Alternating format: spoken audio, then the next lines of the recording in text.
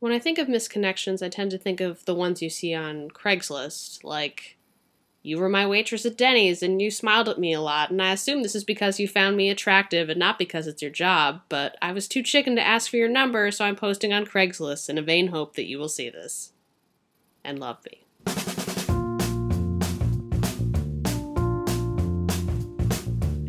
Anyway, it's usually someone regretting something that could have been something that presumably could have been great, like the love of their life, or maybe just a good time. So I'm telling a story about something that could have been, but it's probably a good thing that it never was.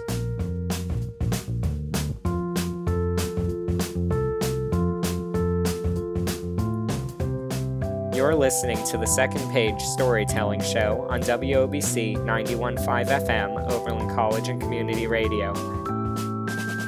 I'm your host, Harris Laparoff. Each week, I bring you a collection of stories on a theme. This week's theme is Missed Connections. You're listening to Hillary Carter with our first story for the hour.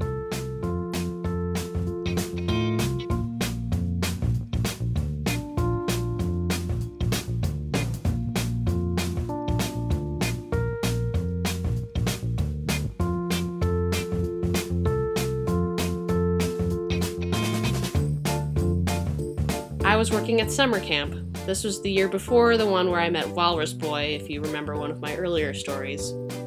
I was 18, and a few months earlier I had wrecked a relationship with a friend by developing a crush on him, and when he didn't seem terribly interested, I managed to successfully drive him away with a combination of creepy internet stalking and talking behind his back, so I wasn't feeling all that great about myself. I was about to start my day off, which was for 24 hours starting at 6 p.m. Also off that day was Sarah, the camp nurse, and my fellow counselors Tristan and Luke. We were waiting outside the dining hall with the campers for dinner, since we, might as well have one last free meal. I was leaning against the fence when Tristan and Luke approached me, sounding very excited. "Hey, Hillary, did you have any plans for your day off?" Luke always grinned and looked right at me in a creepy way. He was just creepy in general. He constantly talked about the female counselors in terms of how hot they were and about how long it had been since he had gotten any. "I was just planning to drive home to Boston," I said. "You should come to Boston with us. We're going to get a hotel room and get some beer. It will be awesome. We're going to leave after dinner in Luke's car." Tristan, on the other hand, was my secret crush. He was cute, funny, charming, and Canadian, so, how can you go wrong? But what do you do when both your most favorite person and your least favorite person want to spend time with you in a private setting? I was also very much a good girl at the time, and I was not comfortable with drinking. I don't know. I live in Boston. It seems kind of silly to sleep in a hotel room. Please? You know you want to come. Oh my God, be more of a creep, Luke. Sarah's coming with us. You won't be the only girl. I was sure Luke was excited about that. He had talked a lot about how hot the nurse was. I don't know. I don't really drink. You don't have to drink. We'll just be drinking. Give me one good reason not to go. I'd kind of just like to sleep in my own bed. You guys can have the beds. We'll sleep on the floor. I was also too much of a cheapskate to want to pay for a hotel room in a city that I live in, but I can't remember if I actually said that. Anyway, this continued until we went in for dinner. Afterwards, I snuck out of the dining hall just to get some stuff from my cabin, but they found me and ran to catch up with me and continued to plead with me until the road forked and they went to the parking lot and I went up to my cabin. But I ran into them one last time as they were driving away with Sarah in tow. Luke pulled up right beside me. "Last chance. We have candy." Luke threw a Twix bar out the window at me. I flinched as it bounced off my shoulder, and he laughed. I picked it up and threw it back at him. Tristan thought that was pretty funny. "Seriously, Hillary, please. I promise it will be fun, and you won't have to drink." He smiled his adorable Canadian smile. Ugh. Why did Luke have to have the same day off? Then I had an idea. Hey, maybe I could just drive myself to Boston and then meet up with you guys and hang out for a while. Luke was creepy and annoying, but I still really wanted to hang out with Tristan, and maybe Luke would be too busy hitting on Sarah to bother me too much. But would you stay the night? Luke insisted. No, I said decidedly. I'm telling you, you're missing out, he said, and then he drove away. I didn't have phone numbers for any of them, so I assumed that meant that if I was not going to spend the night, I was not welcome. At the time, I felt kind of sad and lonely, and like maybe I hadn't made the right decision. A combination of my low self-esteem and naivete allowed me to dismiss what is now obvious. He had wanted me to go and get drunk so he could take advantage of me, probably. Tristan ended up getting together with another female counselor later in the summer, and I often wondered if I'd gone with them that night, if maybe I would have had a chance with him instead. There were rumors that Luke had hooked up with Sarah that night, despite the fact that she had a boyfriend, so maybe Luke would have left me alone. But I think this story makes it pretty obvious that Luke had a tough time accepting reluctance and even a straight-up no. He got fired later that summer, I think for being generally incompetent, but maybe for something else that they wouldn't tell us about. So, this is one opportunity that I'm pretty glad I missed. Hillary Carter is an Oberlin College graduate from the class of 2009 and the Second Page's most consistent contributor.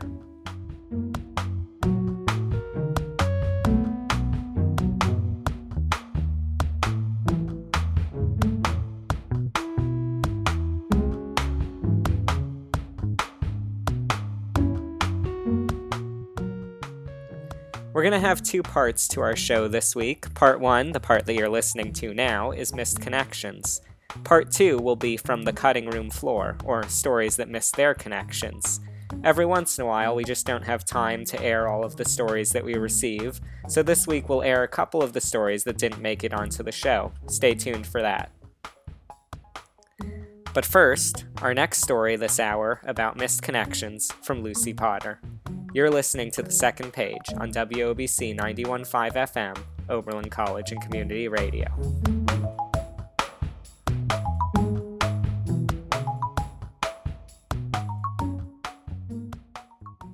Since graduating college, I've gone on many, many dates.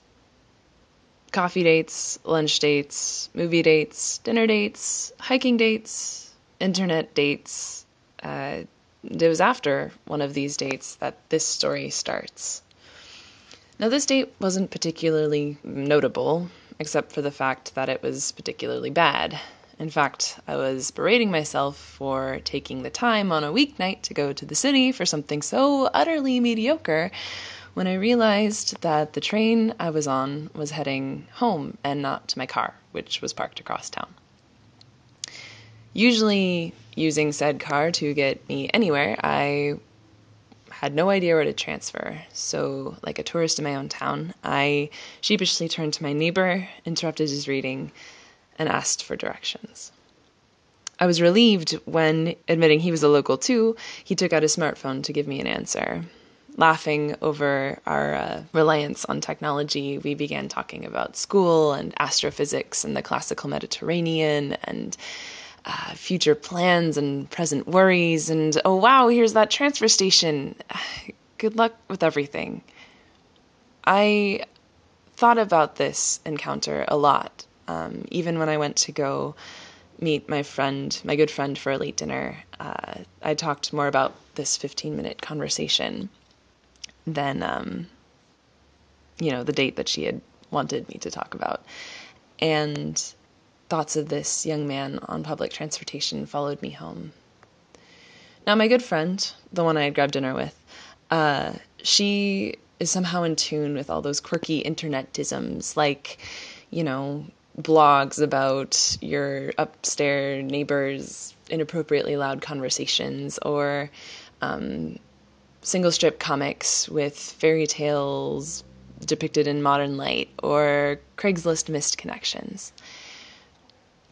Despite the fact that I'd always kind of seen the site as a, sorry sacrifice of dignity to the internet gods in the hopes of being a little less lonely, I found myself on the site that evening.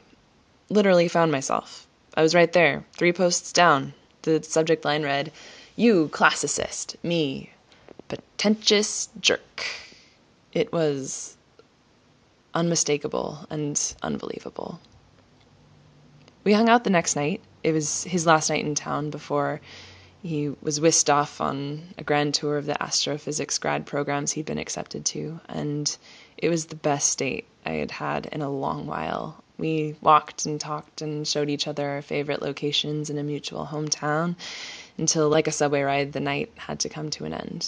We parted ways, promising to keep in touch. Unfortunately, the coming months saw my life a little bit more complicated than before. I had taken 2 more jobs and was working busy 6-day work weeks, and I had also started seeing someone new. And while we weren't exclusive at the time, it was kind of looking like it was going to head that way. So on the day that I had scheduled to reunite with my missed connection, my body had refused to wake up with my alarm, and I had overslept work by an hour and a half. Calling in the sick day I knew I needed but regretted having to take, and allowing myself a substantial amount more rest, I called my missed connection later that day. But it wasn't the same. Either the moment had passed, or my heart wasn't as available as it once had been for whatever reason. I just remember lying there watching this man catnap with his arm over my belly and fingers tangled in my belt loops, wondering what was missing. Needless to say, we lost touch after that. And at the time, I thought that was the end of it. But a couple months and a few potential suitors later, I found myself visiting friends in Santa Cruz. We had made plans that night to go out, and those were quickly falling apart. So in order to salvage the evening, my friends took me to a bar that they had, totally different bar than they had originally thought they would go to. And I walked in, and there he was, my missed connection, beer in hand, staring as incredulously at me as I must have been at him. And there was a little bit of playful but genuine confusion over who had last texted whom, after which we were joined at the hip for the rest of the night. Though, I admit, thoughtful discussion wasn't as prevalent on our minds as in previous encounters. And that is the end of the story. There's nothing else. Well, I'm sure there's something else. He went off to an Ivy League graduate program, and I stayed where I was and went on other adventures, but that's the end of this story. But I think the lessons I've learned have persisted beyond that connection. I think what I get from the whole situation is how rare and improbable and beautiful a connection between 2 human beings really is. I mean, if you think about it, a popular person might say they have hundreds of friends, but there are billions of people living on this planet. And that means that this popular person has made a connection with a fraction of a percent of all humanity. But that's still an amazing feat. I go on misconnections more often these days, and I don't view it as pathetically, I'll say, as I once did. I use it more to celebrate the tendency human beings have to reach out despite the odds, despite everything in the way. They still try to make connections with one another, and I think that's wonderful.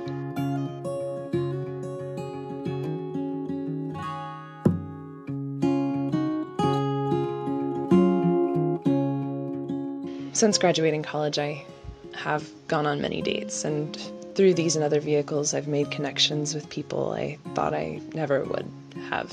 And through these and other vehicles, I've also lost connections with people I thought I'd always have. And through everything. I think what I've learned can be boiled down to don't regret the connections that aren't. It's not your fault. There's so many things in the way. But instead, cherish the ones you have, or you'll miss them. And there's no such thing as too little, too late, unless you do nothing at all.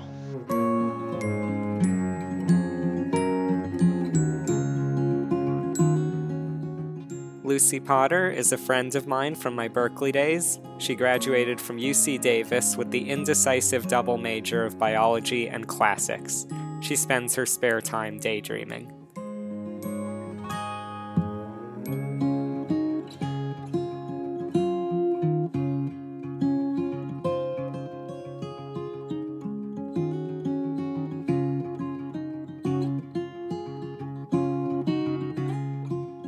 Our next story this hour, from Mike Rauscher.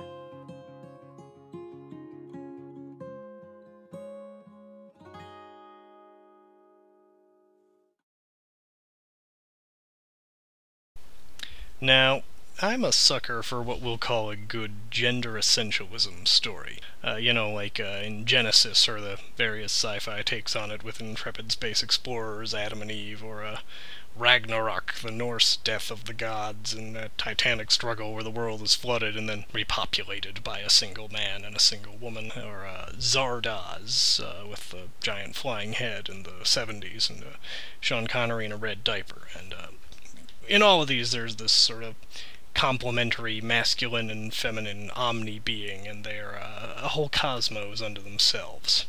Now, I know, I should be ashamed of myself for being into this. Don't get me wrong, I'm all on board for building a world that has destroyed gender and smashed the patriarchy and solvated all these bankrupt cultural narratives and liquefied the machinery of gender and sexuality and exalted in an expressive world of empowered radical androgynes and all that. I'm all down for that, but in the meantime, I have to admit, I just can't help myself sometimes for having a favorable aesthetic sense for the stuff. These are my original sins in the court of social justice, and in fairness, these sins are the groundwork for most of the misconnections this show is about as they're conceived of on the internet.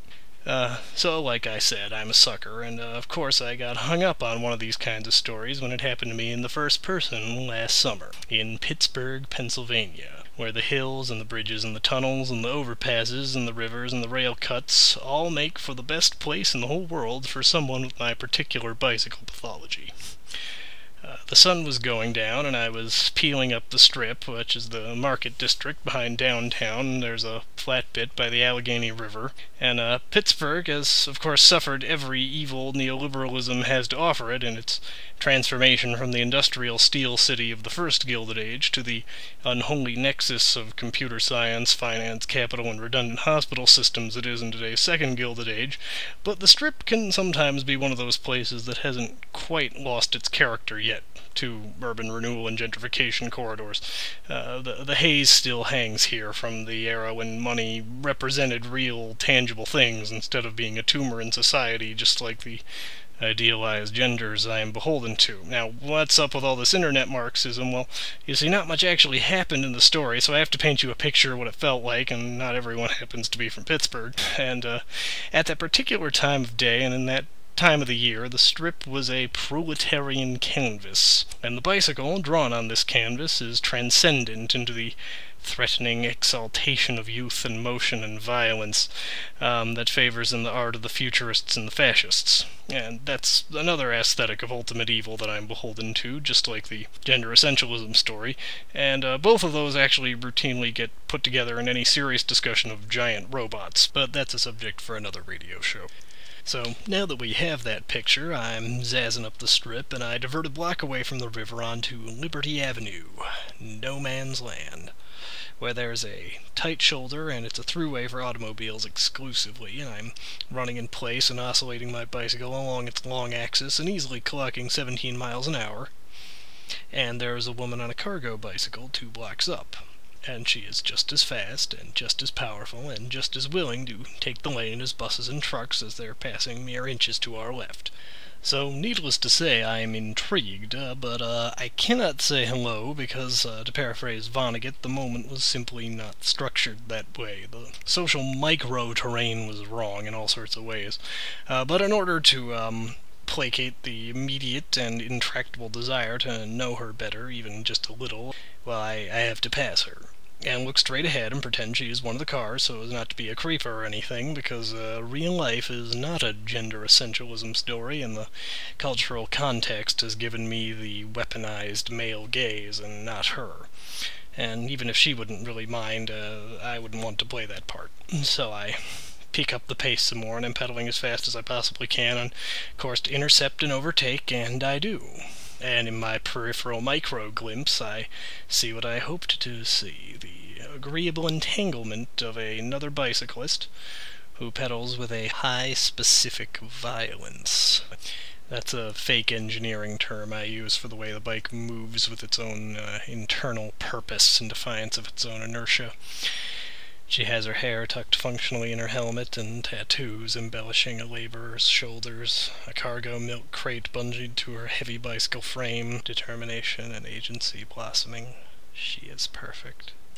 And of course I have to keep pedaling now, this fast, since I've overtaken her, because if I slow up even a minute, I'll have committed another sin. I will have appeared to have passed her out of some stupid machismo insecurity thing, instead of because I was curious to see her.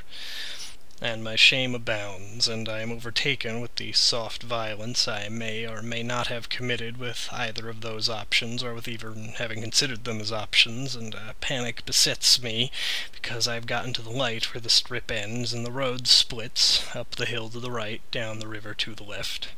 And that light is red, and the cars have all passed, and there's a lull in traffic, and all is pleasant and quiet, and in mere seconds she'll be sitting next to me anyway.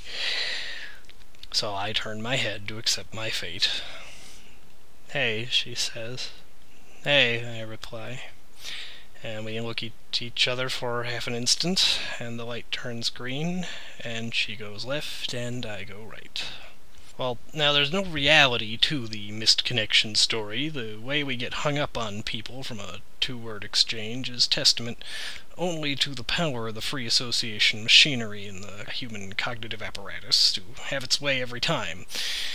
They are stories we tell in our heads about people we don't know and will very probably never know, but as I said, I'm a sucker for those kinds of stories.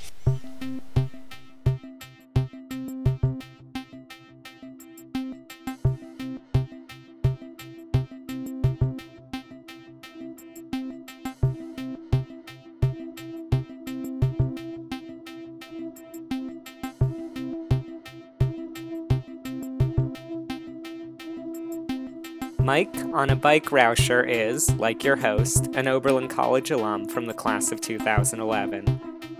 Right now, he is lying low in Cleveland with delusions of being a popular scholar of the internet.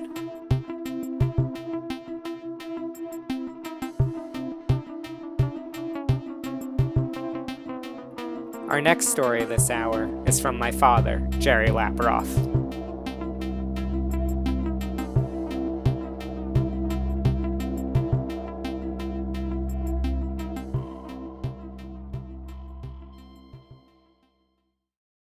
Summer of 1974, and I was leaving Rome for a rendezvous in Barcelona. Rome had been eventful, though not nearly as rewarding as Tuscany, where I had divided my time between museums and gelateria. But Rome was good too. There was the Colosseum and the fountains and the background of drama to what was happening home and the romance of the city. And then Nixon resigned. The proprietor of the Locanda accosted me in the hall and said, "Nixon!" And then he drew his hand across his neck in the manner of a guillotine. The streets, it seemed, were full of celebrating Americans. But I had to get going. In any case, too many of my plans for Rome had been thwarted. It seemed as if everything was on strike, even the opera. So, propelled by the good news from home and the mistaken notion that I had plans, I boarded a series of trains which, in what was or seemed like 24 hours of bypassing prime destinations in France, left me in Barcelona. The sequence of events had started some weeks earlier in Brighton, England.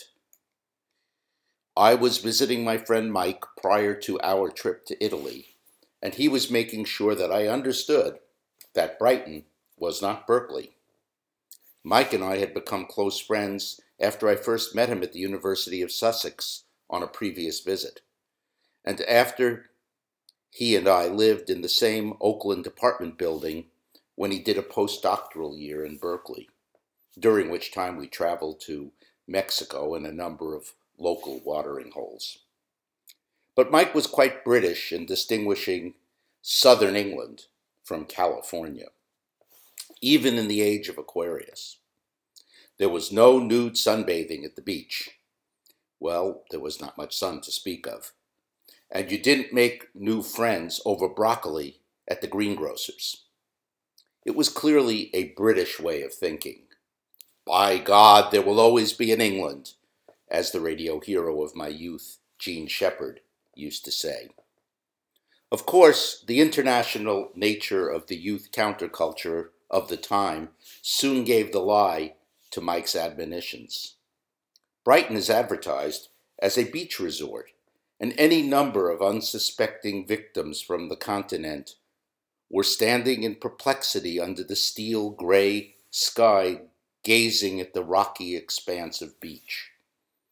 And there was a skinny dipper in the frigid water, glacial no doubt, but somewhat circumspect of returning to dry land and the shoreline of gawkers unaccustomed to such a sight. Later at the laundromat, I assisted a Spanish student in Brighton to study English, who was confused over the coin requirements of the clothes dryer. Though the word was not yet current, she was perky, with short cropped hair and a colorful scarf wrapped around her neck. She was from Alicante. Her name was Anna, and she was somewhat confused by the protocols of British currency. The dryer, as I recall, took the old sixpence, but not the new sixpence. It was centrifugal, and I was soon in the vortex. We took a walk on the beach, such as it was, had dinner, and spent the evening. I was leaving for Italy in the morning, but in some early rendition of speed dating, we planned to meet in Barcelona later in the summer. With just a minimum of language between us, I speak not a word of Spanish, we had somehow achieved what seemed to be an instantaneous connection, and our talk about our coming travels was convincing and enthusiastic. We were going to spend some time in Barcelona and then head off to Mallorca, an island with which she was intimately familiar. And so during the long train odyssey above the Mediterranean, I was so looking forward to a reunion with my Spanish friend from Brighton, even though we knew one another for less than a single day. In 1974, there were no cell phones. Many young people, including my Spanish friend, did not have private phones. So our communication would have to be by letter.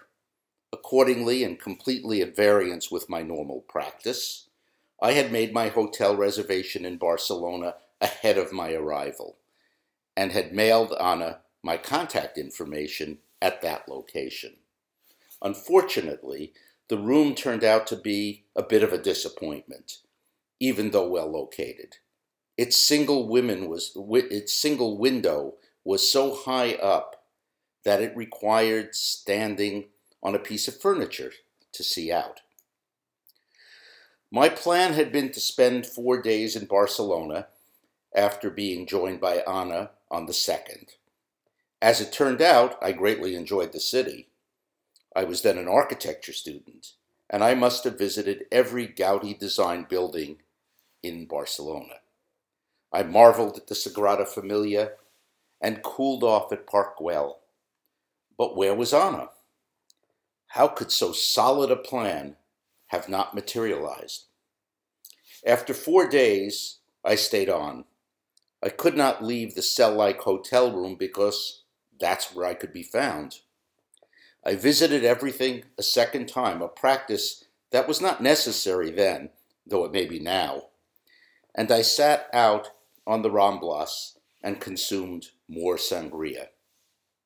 I can't say that I was having a bad time, but it was not the time I expected.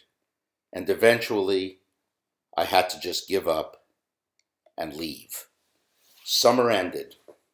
I went home, having abandoned my studies for the year, back to work teaching English and journalism in a high school. One day in October, when I got home from work, there was a letter postmarked Alicante in my mailbox. The letter inside was an apology for not having met me in Barcelona. It explained that Ana had fallen in love, and subsequently out of it, and had been high on the love and the marijuana. And it ended with a bit of philosophy. Whilst one cannot make always the revolution, it said, one must experience all the time the passion, because he who cannot make the love cannot make never the revolution.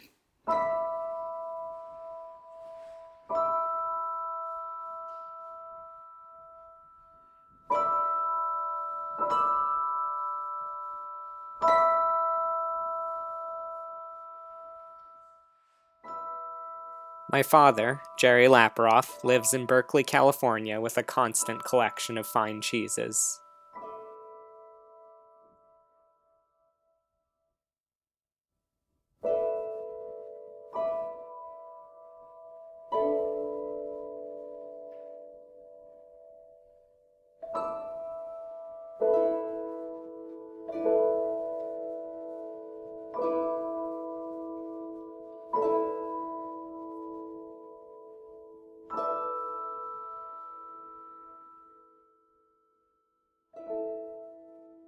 Our final story of Part 1, Missed Connections, from Alyssa Zellinger.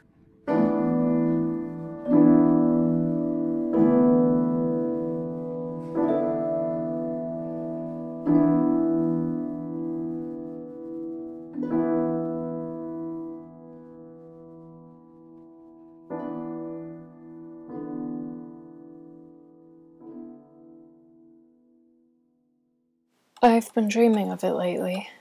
I have dreamed of my cousins, and in my dreams I've been seeing them for years. We know each other, I finally remember, but I still cry in disbelief and joy. I dreamed I was at that beach, and I went to visit the forbidden beach house. It had burned down, leaving rubble. It had been sold. It was haunted by the dead. I know that in real life, the beach house may not have burned, but it did take damage from Hurricane Sandy. I don't know who owns it now, though I have my suspicions. I know that in real life, I haven't seen my aunt or my 2 cousins in over 10 years.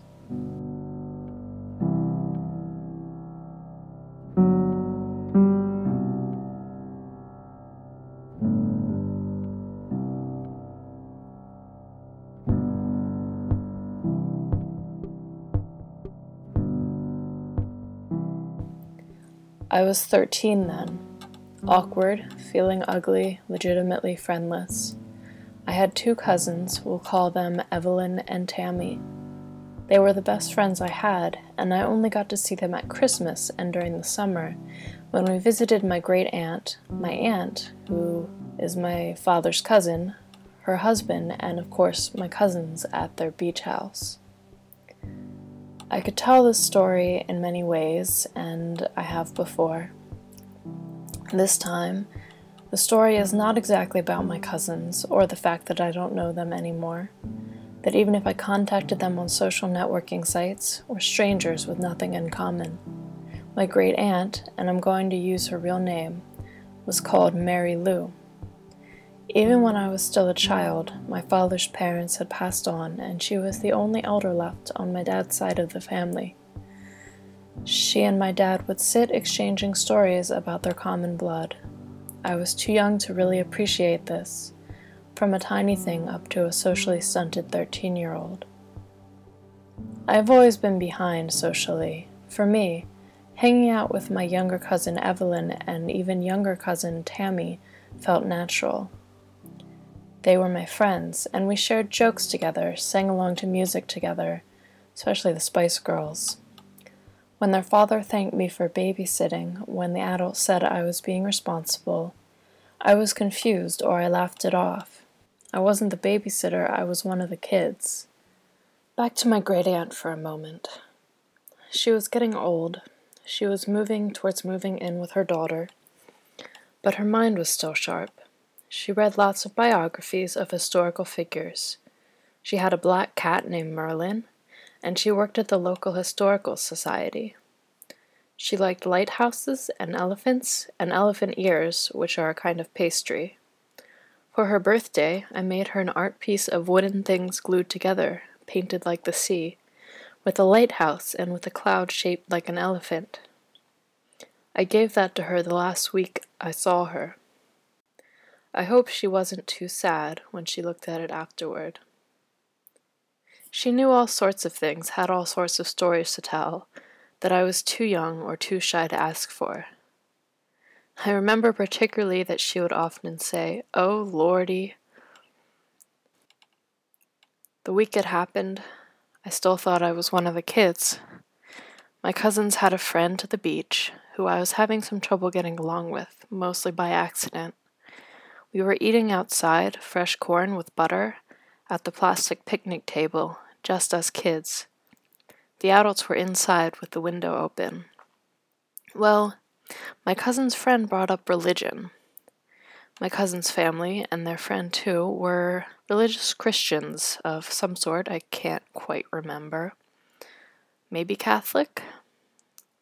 And it should be noted that I was raised Jewish. So their friend said something about how the Jews killed Jesus, quote unquote. I knew this was bad news. I decided to distract everyone by declaring a food fight. Then my cousin Tammy poured her soda on my new sneakers. I was shocked. She giggled and did it again. I lost track of myself and pushed her over in her chair. The adults ran outside. My father slapped me across the face. I hid behind a van and cried. Then for the first time, my glasses missing, I don't remember what happened to them. I walked down the street to the beach alone. I sat in the sand and cried. I knew something was over, that I had ruined everything. I knew then, somehow.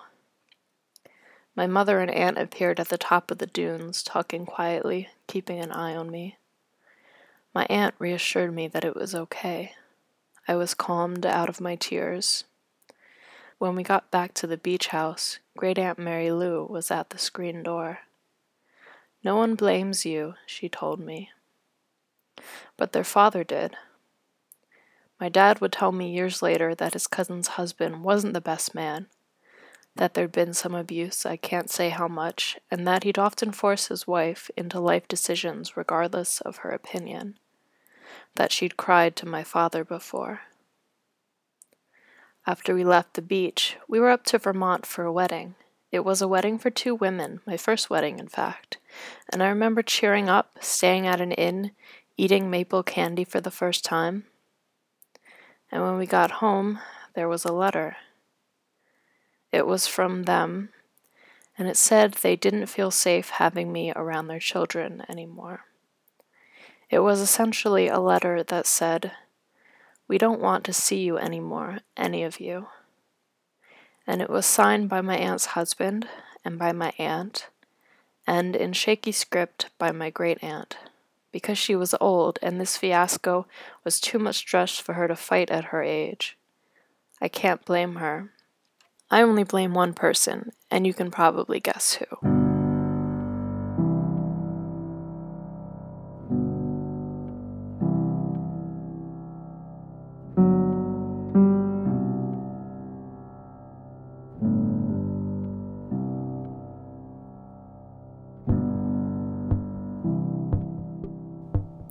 My dad lost his family that day.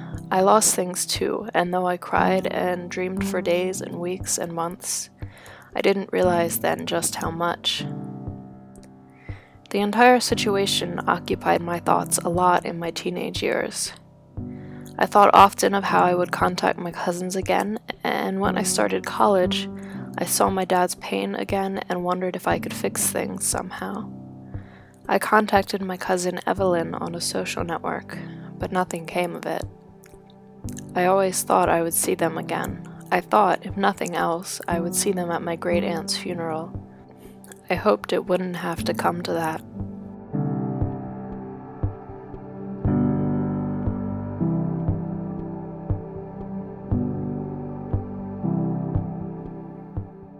The day before I took a bus up to New York to go apartment hunting, we found out my great-aunt had passed away, and we had missed the funeral.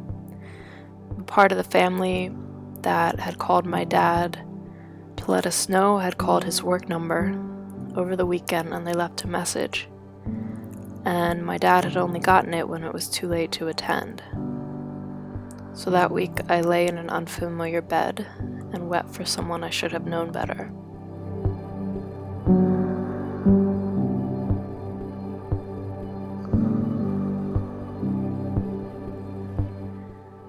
When she died, I learned of a kind of hurt that never goes away, of torn connections made final by death. I would have liked to know her better, and for her to have known me.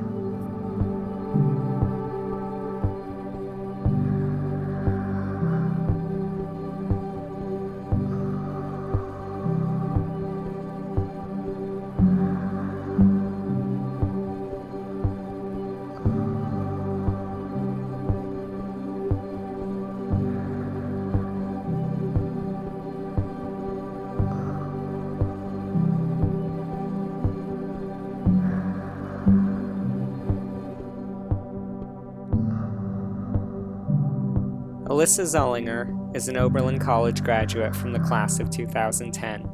She lives in Delaware. This brings us to part 2 of our hour, From the Cutting Room Floor, stories that didn't make it onto the show. Our first story is from Kristen Anderson, which she recorded shortly after recording the story which did air in episode 6, Mistakes. Hi, my name's Kristen. I just recorded that shale incident, and I'm out here at my sit spot right now. A sit spot, it's just a place where anyone can find in nature, and they just go sit for, 20 minutes. I've been here about 30 minutes, and observe.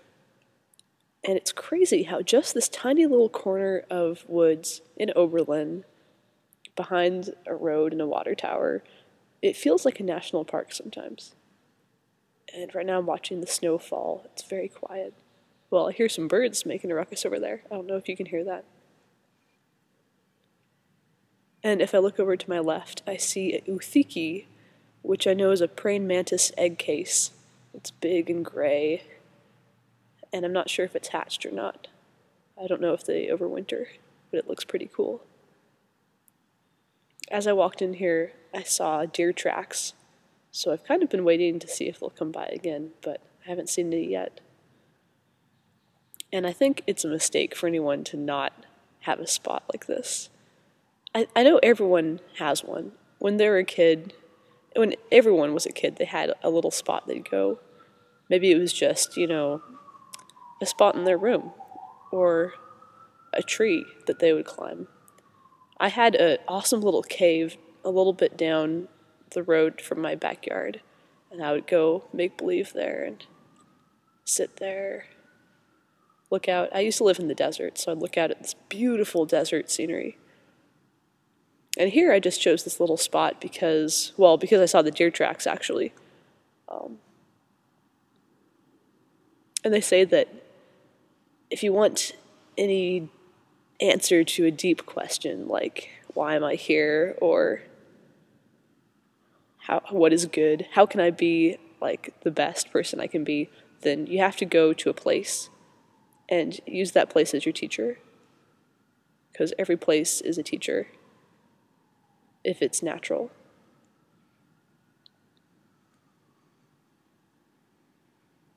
So yeah, I think everyone should have a sit spot.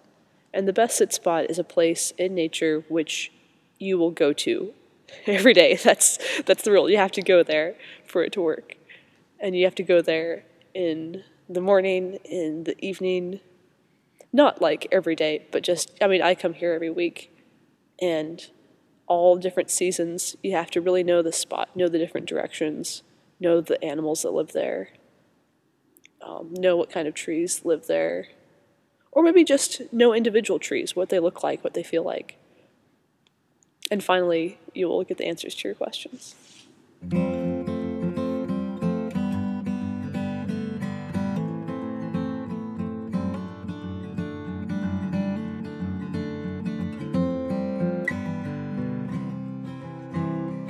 Kristen Anderson is an Oberlin College senior living in Seed House this year. She is majoring in biology and environmental studies. This old parking lot with a six-pack of Mexican beer. Yeah, and you're finally here. And you're finally here. We sprawl on the hood and drink more than we should, and watch clouds in the distance collide, how they join and divide. Oh,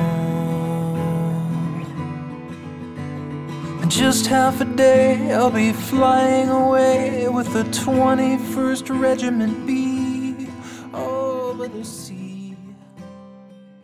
Our final story this hour is another story from Hillary Carter, who has submitted a story to every episode of The Second Page, of which all but one have aired. That story, omitted from episode 7, Language, follows. One day I heard a boy in my 5th grade class call another boy a word I hadn't heard before. I can't say the word, but it's a 5-letter word and it starts with a D and ends in O. The recipient of the insult clearly hadn't heard it either. What does that mean? The first boy could hardly contain his pride at knowing a dirty word his friend didn't know. It means a fake, and then he used a slang term for penis. Huh, I thought. Good to know.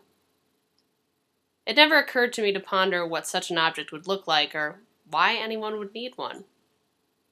I would not learn that until later. When school ended that year, I went to piano camp as I did every year. It was kind of like band camp, except it was all people playing duets on pianos. 2 people to each piano, multiple pianos on stage. We were grouped by ability level. It was only 3.5 days because you learned the music before you got there and just practiced playing as an ensemble. Unfortunately, this year one of the boys in my group had it out for me. In retrospect, I think Cameron was trying to impress 2 of the other girls in our group because whenever he'd whisper my name or poke me, they would giggle appreciatively. I dealt with a lot of bullies in the past year. When I wanted to play tag with the popular girls at school, they had decided that I could only play with them every other day. I got in trouble for this one day when I complained to the teacher that it was my day to play and they wouldn't let me. Another time, I had correctly answered my teacher's question about an 8-legged parasite. Ticks, I said proudly. A boy in my class loudly whispered an obscene word that sounded like my answer. Not having heard him, I continued, "They give you Lyme disease." The entire class erupted in laughter. That same boy liked to sing a song he'd made up called Hillary Dillery Dork, which replaced the words to the nursery rhyme with obscene lyrics about me. And finally, the popular girls had dared the boy I had a crush on to come up to me and say, "I need you, woman," which had utterly perplexed me.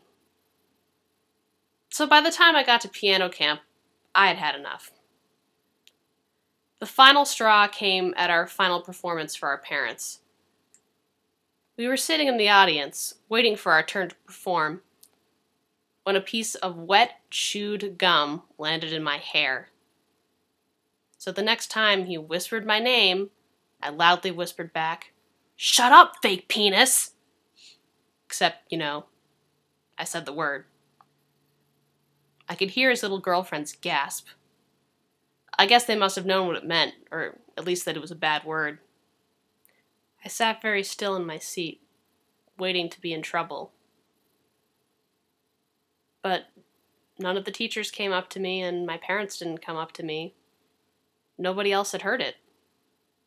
And it was like a magic word. He didn't bother me again for the rest of the night. We went on stage and performed our pieces. The conductor seemed pleased. My parents hugged me after the show, seemingly unaware I'd said this terrible word. I never saw Cameron again. There were no consequences. In the next couple of years, throughout the torture of middle school, I never found myself using that word again. Most of my bullies were at school, and I was scared of getting in trouble. But I think it helped that I had this one memory to cling to of one time that I'd gotten the better of one of these bullies. Whatever guy was making my life miserable now, maybe someday, years later, when I was older and successful and not awkward, I would see him again, and I wouldn't even have to say anything. He'd just know that I was pretty awesome, and deep down, he was nothing but a fake penis.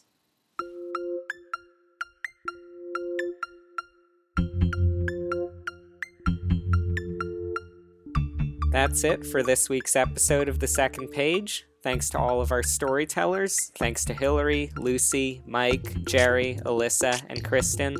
Thanks to WOBC for putting us on the air, and thanks to you for listening. If you like the music we used in this episode, you can look up the artists on our website, makesomething.everyday.com/secondpage. On our website, you can also listen to this episode again and past episodes, as well as submit your own stories for future episodes. Next week's theme is background noise, and along with stories, I'm collecting any recordings of noises you may have. Once again, our website is makesomething.everyday.com/secondpage. This has been The Second Page on WOBC 91.5 FM, Oberlin College and Community Radio. I'm Harris Laparoff. I'll be back next week with stories about background noise.